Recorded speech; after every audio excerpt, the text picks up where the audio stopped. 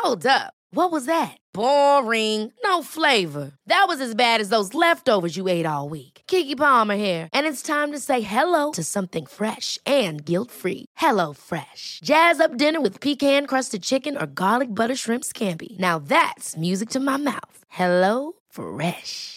Let's get this dinner party started. Discover all the delicious possibilities at hellofresh.com.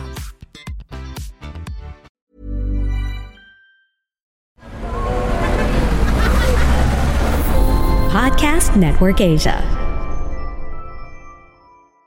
Naghahanap ka ba ng good investment opportunities? In this podcast episode, we will discuss on how to determine whether an investment is a good choice.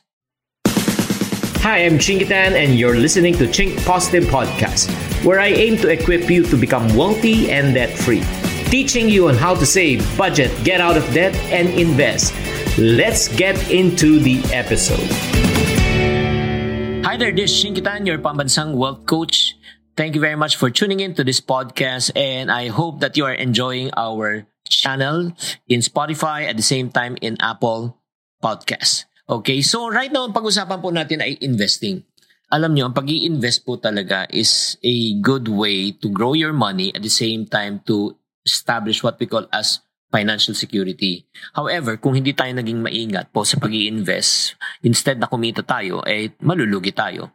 So, para sa mga taong bago po mag-invest, consider all these factors. Let's go to number 1. Number 1, know your potential returns. Alamin mo muna kung magkano po ang pwedeng kitain ng iyong investment.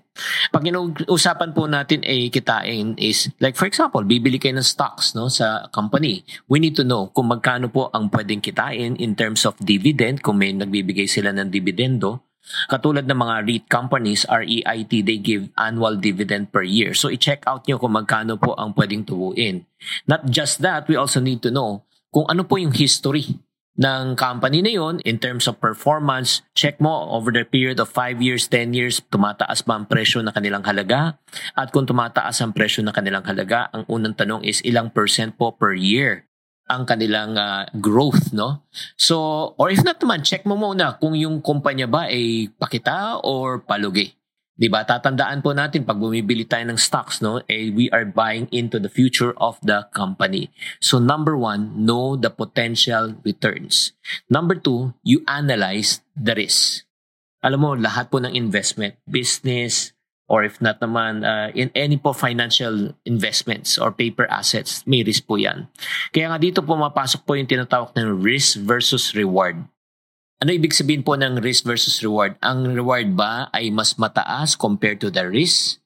Like for example, kung may 5% to 10% risk ka, ang reward naman po ay pwede namang magdoble o magtriple ang iyong pera. Ang ibig sabihin po niyan, maganda po ang kanyang reward versus risk. However, kunyari, ang kikitain mo lang 5 to 10%, tapos ang babalik din sa'yo, ang reward din sa 5 to 10%. Diba? Medyo mataas po yung tinatawag ng risk. Diba? So, we need to consider other factors before investing.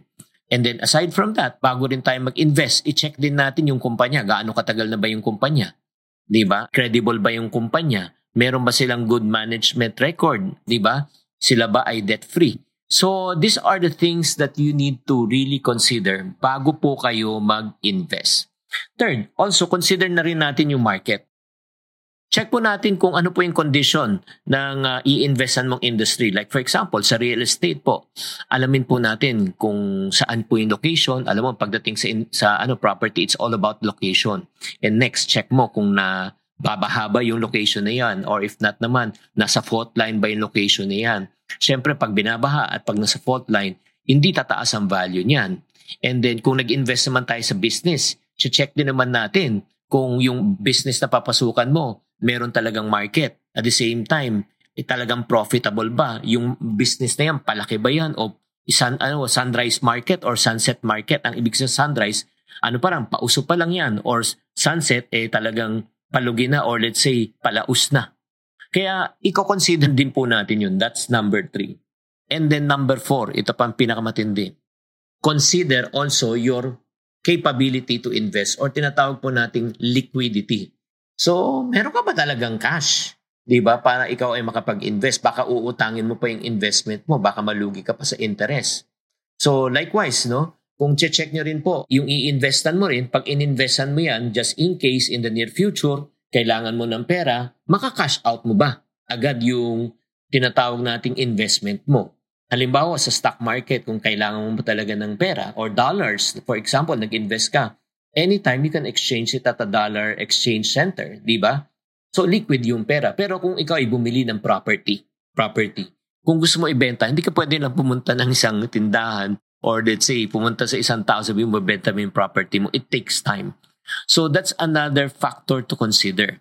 And then next also, pag mag-i-invest din po kayo, make sure pag-aralan na rin po natin yung mga tinatawag na taxes, mga fees, commissions, other expenses. Kasi baka minsan tinitignan lang po natin yung potential return, pero hindi mo naman tinitignan kung magkano naman po ang makakaltas. Baka at the end of the day, baka makaltas sa profit mo na sa 20 to 50%. Di ba? So parang ang laki po talagang mawawala. For example lang po, kunyari sa real estate taxes. Ang real estate taxes po ngayon, naka-standard na po siya. Kung kayo po ay bibili, magbabayad po tayo ng more or less na sa 6%. 6% po ang babayaran po natin for every 1 million. Babayaran nyo po ay at least nasa 60,000 pesos ang taxes. Kaya nga importante po na kailangan po natin malaman yon.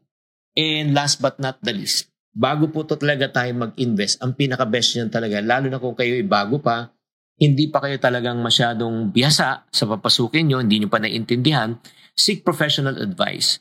Maghanap po kayo ng mga taong marurunong like financial advisors, experts, people with experience already in investing. So, mas maganda po yan, no? Para ika nga mas safe po. Walang masama kung tayo po ay magtanong. Kasi kung di po tayo nagtanong, tatandaan po natin, sa huli, parati ang pagsisisi. So, uulitin ko po I hope that you appreciate this podcast episode natin na ito.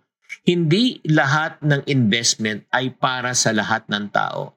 Ang kailangan po na muna natin gawin ay mag-research, mag-analyze po tayo bago po tayo mag-invest para hindi po tayo ma-scam, para hindi po masayang ang ating pera. Hi guys, thank you for listening to this episode of the Chink Positive Podcast. This podcast is powered by Podcast Network Asia. If you want to keep on growing and stay inspired, follow us on wherever you're listening to this podcast and share it with friends. Have a good day and always Chink Positive. The views and opinions expressed by the podcast creators, hosts, and guests do not necessarily reflect the official policy and position of Podcast Network Asia, the hosts of the program, or other programs of the network. Any content provided by the people on the podcast are of their own opinion and are not intended to malign any religion, ethnic group, club, organization, company, individual, or anyone or anything.